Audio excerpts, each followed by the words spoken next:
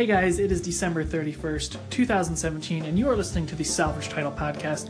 As always, I'm your host, Brad Iseldyke, and I'm here to talk to you about car news, car culture, car whatever, and boy oh boy, it's the last day of 2017, and that of course means that I owe some kind of recap list for you guys with things opining about the terrible year that we've had, and instead of going back on the year that we've had and remembering cars that have been canceled or won't be coming back, or car stories that were crazy and like nuts, I'm instead going to talk about three subjects that I think are more interesting going into 2018. One is going to be about a car that is coming out, that we know is coming out very soon, and we have some details on. The second story, a little bit about a car that we don't really know a whole lot about. And then third, a car that we think we know something about, but we don't really know a whole lot either. I'm assuming that all three are going to be fully detailed in the next couple of weeks at the North American International Auto Show in Detroit, the opposite side of Michigan of where I reside. A lot of news stories hopefully kind of coming out there. It's weird because a lot of automakers are leaking their announcements, their stories, showing pictures, showing video of these cars and trucks right now, like 2 weeks ahead of time. It's very strange. I don't really understand it. But we'll talk about some of those stories. Yeah, it's a thing. So guys, I hope you have a happy new year. Hope you enjoy this episode. Follow up after the bump.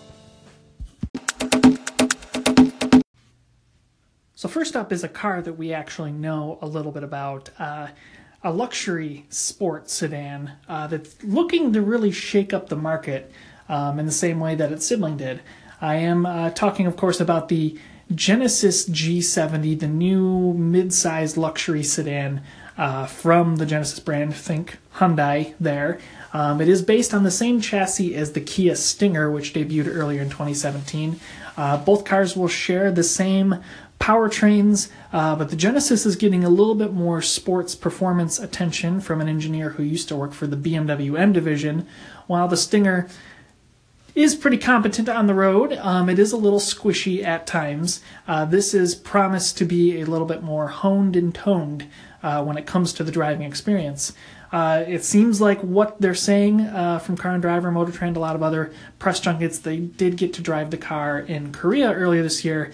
It is a pretty buttoned-down vehicle. The 2-liter turbo on the base trim model packs plenty of punch. It's 255 horsepower. It's enough to get going. It's competent in its class. Perhaps not quite as competent as what's available in the Alfa Romeo Giulia, but nevertheless, it seems like it's a pretty good way to go. 8-speed automatic, limited slip diff in the back. The V6 model, the twin turbo 3.3 liter V6, makes 365 horsepower. They also have available all-wheel drive on both versions. Hopefully it looks or drives as well as what it looks.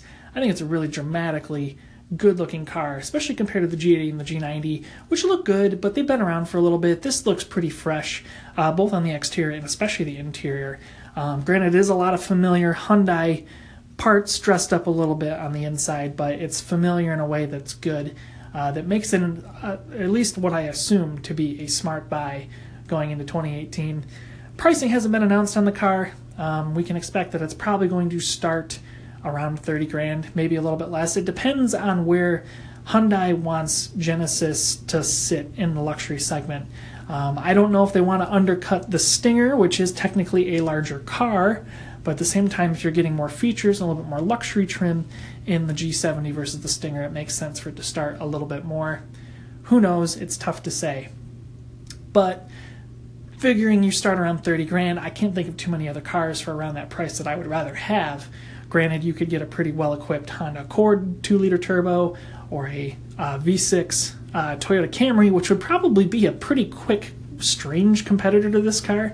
Yeah, it seems like it's going to be a pretty good deal. And for $40,000 to get the twin-turbo V6 all-wheel drive, you're probably looking at $45,000, maybe $50,000, really luxury trimmed, fully equipped. Still a relative value compared to a lot of the other performance cars that'll be in that segment. So presumably Genesis is going to have this car at the North American International Auto Show. Presumably they're going to start talking about pricing around then. It's fairly certain that we're going to start seeing this car pop up on streets probably come spring. But even then, we're not entirely sure. It's always good to have a new competitor in this segment. Segment that's, of course, always been dominated by the BMW 3 Series, the Mercedes-Benz C-Class, the A4 a little bit more recently. A lot has been written about the ATS and how the chassis tuning is right there. Some of the luxury elements are nearly there, but it's the powertrain that really lets it down, and hopefully Genesis can avoid that kind of pitfall. It looks like Alfa Romeo dug themselves out, winning the 2017 Car of the Year for the Giulia, which is shocking to me still that they were able to do that, but that's a car that has the powertrain, has the chassis, has some of the interior refinement necessary to be a competitor to the 3 Series, so hopefully Genesis can do what couldn't be done by a lot of other automakers over the past 30 years and pull it off this time. We'll see.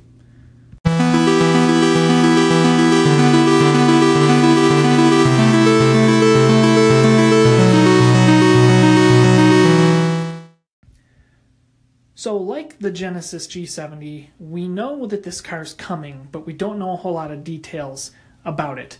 So that is the 2019 Ford Focus, and it is a car that really has a lot of questions that haven't been answered. Ford has been driving these prototypes around here in the US and in Europe with wraps that say, yes, this is the new Focus. If you want to learn more, go to this website kind of thing, which is neat that they know that people are excited for the next version of the car. But at the same time, there's a lot of fog around this segment, at least with Ford.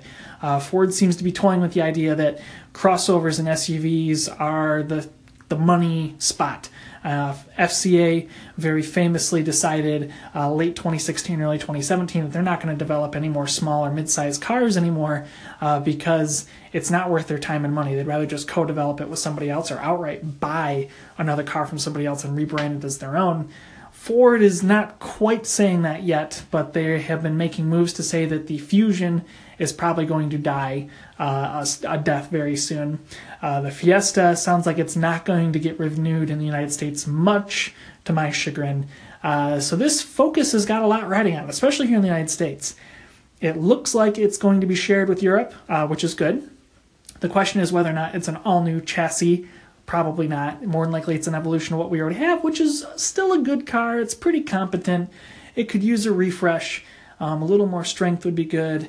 A better rear suspension would be nice, but overall it's pretty well-regarded chassis.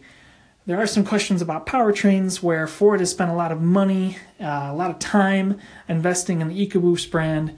They did drop some of the more mainstream powertrains, at least here in the US, and they started offering the 1-liter 3-cylinder turbo engine as an available thing to choose in the lineup, but it hasn't really set the world on fire, at least in terms of the Focus. So the question is whether or not it's going to relieve the 1.6-liter of its duty. My guess is probably not, because Ford does need a cheap car in the lineup. But if they go EcoBoost all the way through, it's headlines for them. I mean, I don't know. It's tough to say what they're going to do. Interior-wise, there's not a whole lot that they can really improve. It's pretty a nice car. Better materials on the dash would be nice, but the 2014 refresh on the car really did help things a lot.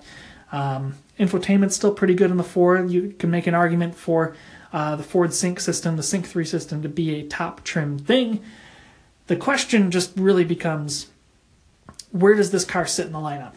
Ford seems to be leaning a little bit harder into the the EcoSport as a Fiesta replacement, is based on the Fiesta's chassis, but it is a small crossover SUV. If the Fusion's dying, the question is whether or not that's going to be replaced by a smaller version of the Taurus, or if it's just going to be killed off altogether. So the Fusion kind of has to, the Focus kind of has to straddle a weird part of the segment where it's going to be covering a lot of ground.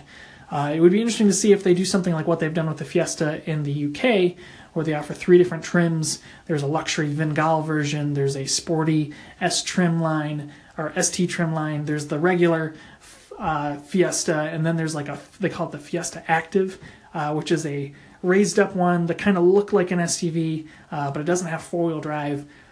Ford could do something like that. I think it would be a smart choice in the American market, but I mean, we're 3 sheets to the wind at this point. Ford needs to make this car a hit because it is one of their top-selling vehicles in the world. Same thing with the Fiesta.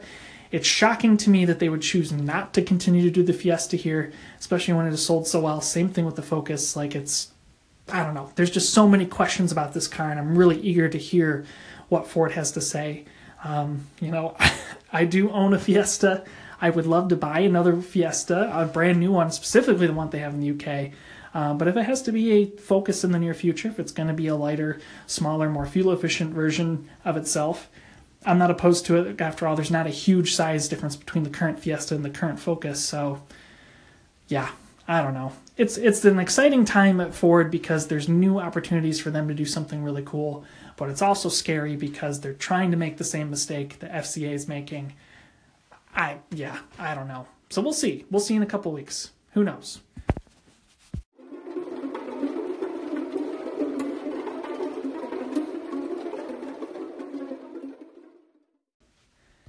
Last up, a story we pretty much know nothing officially about.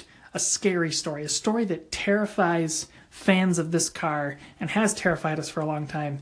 And that is the 2019, 2020, 2021, we don't really know, Chevrolet Corvette C8. There have been prototypes of the Corvette driving around in Europe for years that appear to be mid-engine chassis prototypes. We've seen CNC blueprints of what's being called an LT7, a twin-turbo 5-liter V8 that's going to have variable ranges of horsepower and power delivery. We've heard them talk about an 8-speed dual-clutch gearbox. We've heard a lot of talk about this platform becoming a serious world competitor to the Porsche 911, to the Audi R8, to so many different vehicles. And the question is whether or not GM has the guts to pull the trigger on a plan as bold as this. GM has been dabbling with the idea of a mid-engine Corvette since the late 70s. At one point, they even talked about doing a turbocharged Wankel rotary-powered mid-engine Corvette, and that's fucking insane. And this new one is a little more grounded in reality. After all, the most serious performance sports cars out there today do have a mid-engine layout. They do have turbocharged V8s, V6s. There's just... We're having a little bit of a crisis of conscience with GM right now, especially when it applies to performance cars and their lineup. The Camaro has really exceeded expectations for what people thought they could do. After all, the Alpha chassis is a very well-designed chassis that is capable of doing amazing, incredible things. And with the right kind of rubber, with the right kind of powertrain, with the right kind of aero package, it's shown that the Camaro is significantly faster than the Corvette. It's more stable, gives people more confidence. It's just a better car. And the Camaro is now pricing where the Corvette historically has been, around that $50,000 mark, to get a front engine, rear-wheel drive, V8 with a stick kind of thing. The Corvette, on the other hand, sits in that price range, but it's an old man's car, and it's still the attainable sports car that any person could save up enough pennies to get, but that's no longer special. And GM wants to take the performance to the leader, think 911 here, and they want to dominate, racing on the track, which is becoming increasingly difficult for a front-engine rear-drive chassis. They have got their work cut out for them, and it seems like the easy way to do it is to make a car that is mid-engine, rear-wheel drive, or maybe even all-wheel drive, with the proper modern engine technology. Think V8 and twin turbos. And I don't know if I like it. Already the top trim Corvettes, the fancy Corvettes, are $100,000, $110,000, $120,000 or more. And in that price range, you have to kind of start expecting a mid-engine sports car. Now, granted, the current Corvette can still hang out there with the best that Italy and Germany and France and the UK and Japan have to offer, but we're starting to see the limitations of the chassis. Is that a problem with the C7 chassis? Maybe. Is that a problem with the transverse-mounted leaf spring rear suspension? Probably. Is that a limitation of the supercharged V8 that they're sticking with? Probably. There's a lot of ways that they could modernize the Corvette to make it better, and it's just a question of whether or not they're going to do it. Personally, I think Chevrolet should probably keep the Corvette a front-engine rear-wheel drive car. I think they should probably make a cheaper Corvette to keep it in that $50,000 range, and then make better Corvettes that are further ahead with better technology. So I don't know. I don't know how I feel about this. I'm a huge Corvette fan. The Corvette has always been my favorite car. It will more than likely always be my favorite car. So there's a lot riding on this, and it's exciting to know that a new Corvette is coming. That's always an exciting thing, but it's kind of scary as a Corvette fan to know that everything that you've come to love might be going away in some way very soon.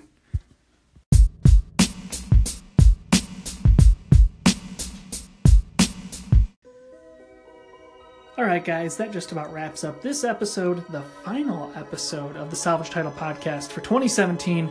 As always, I'm your host, Brad Iseldyke, and you can reach out to me on Twitter at YSSMAN, that's Iceman, or you can hit me up on anchor.fm/YSSMAN, where you can drop me a line and tell me about what you are looking forward to in 2018 when it comes to car news, car culture, car whatever. And yeah, it's been a year, guys. There have been a lot of weird launches in the past year. There have been a lot of cool announcements in the past year.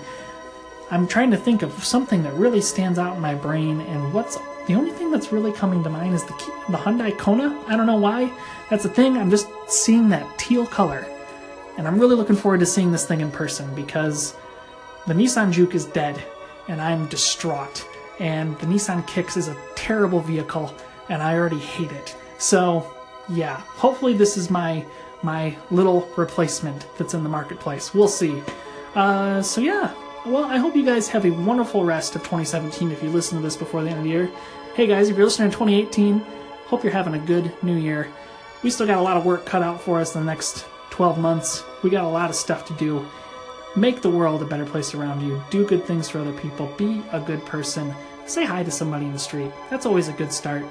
Anyway, guys, have a happy new year. Have a happy and safe 2018. And we'll see you next time on the Salvage Title Podcast.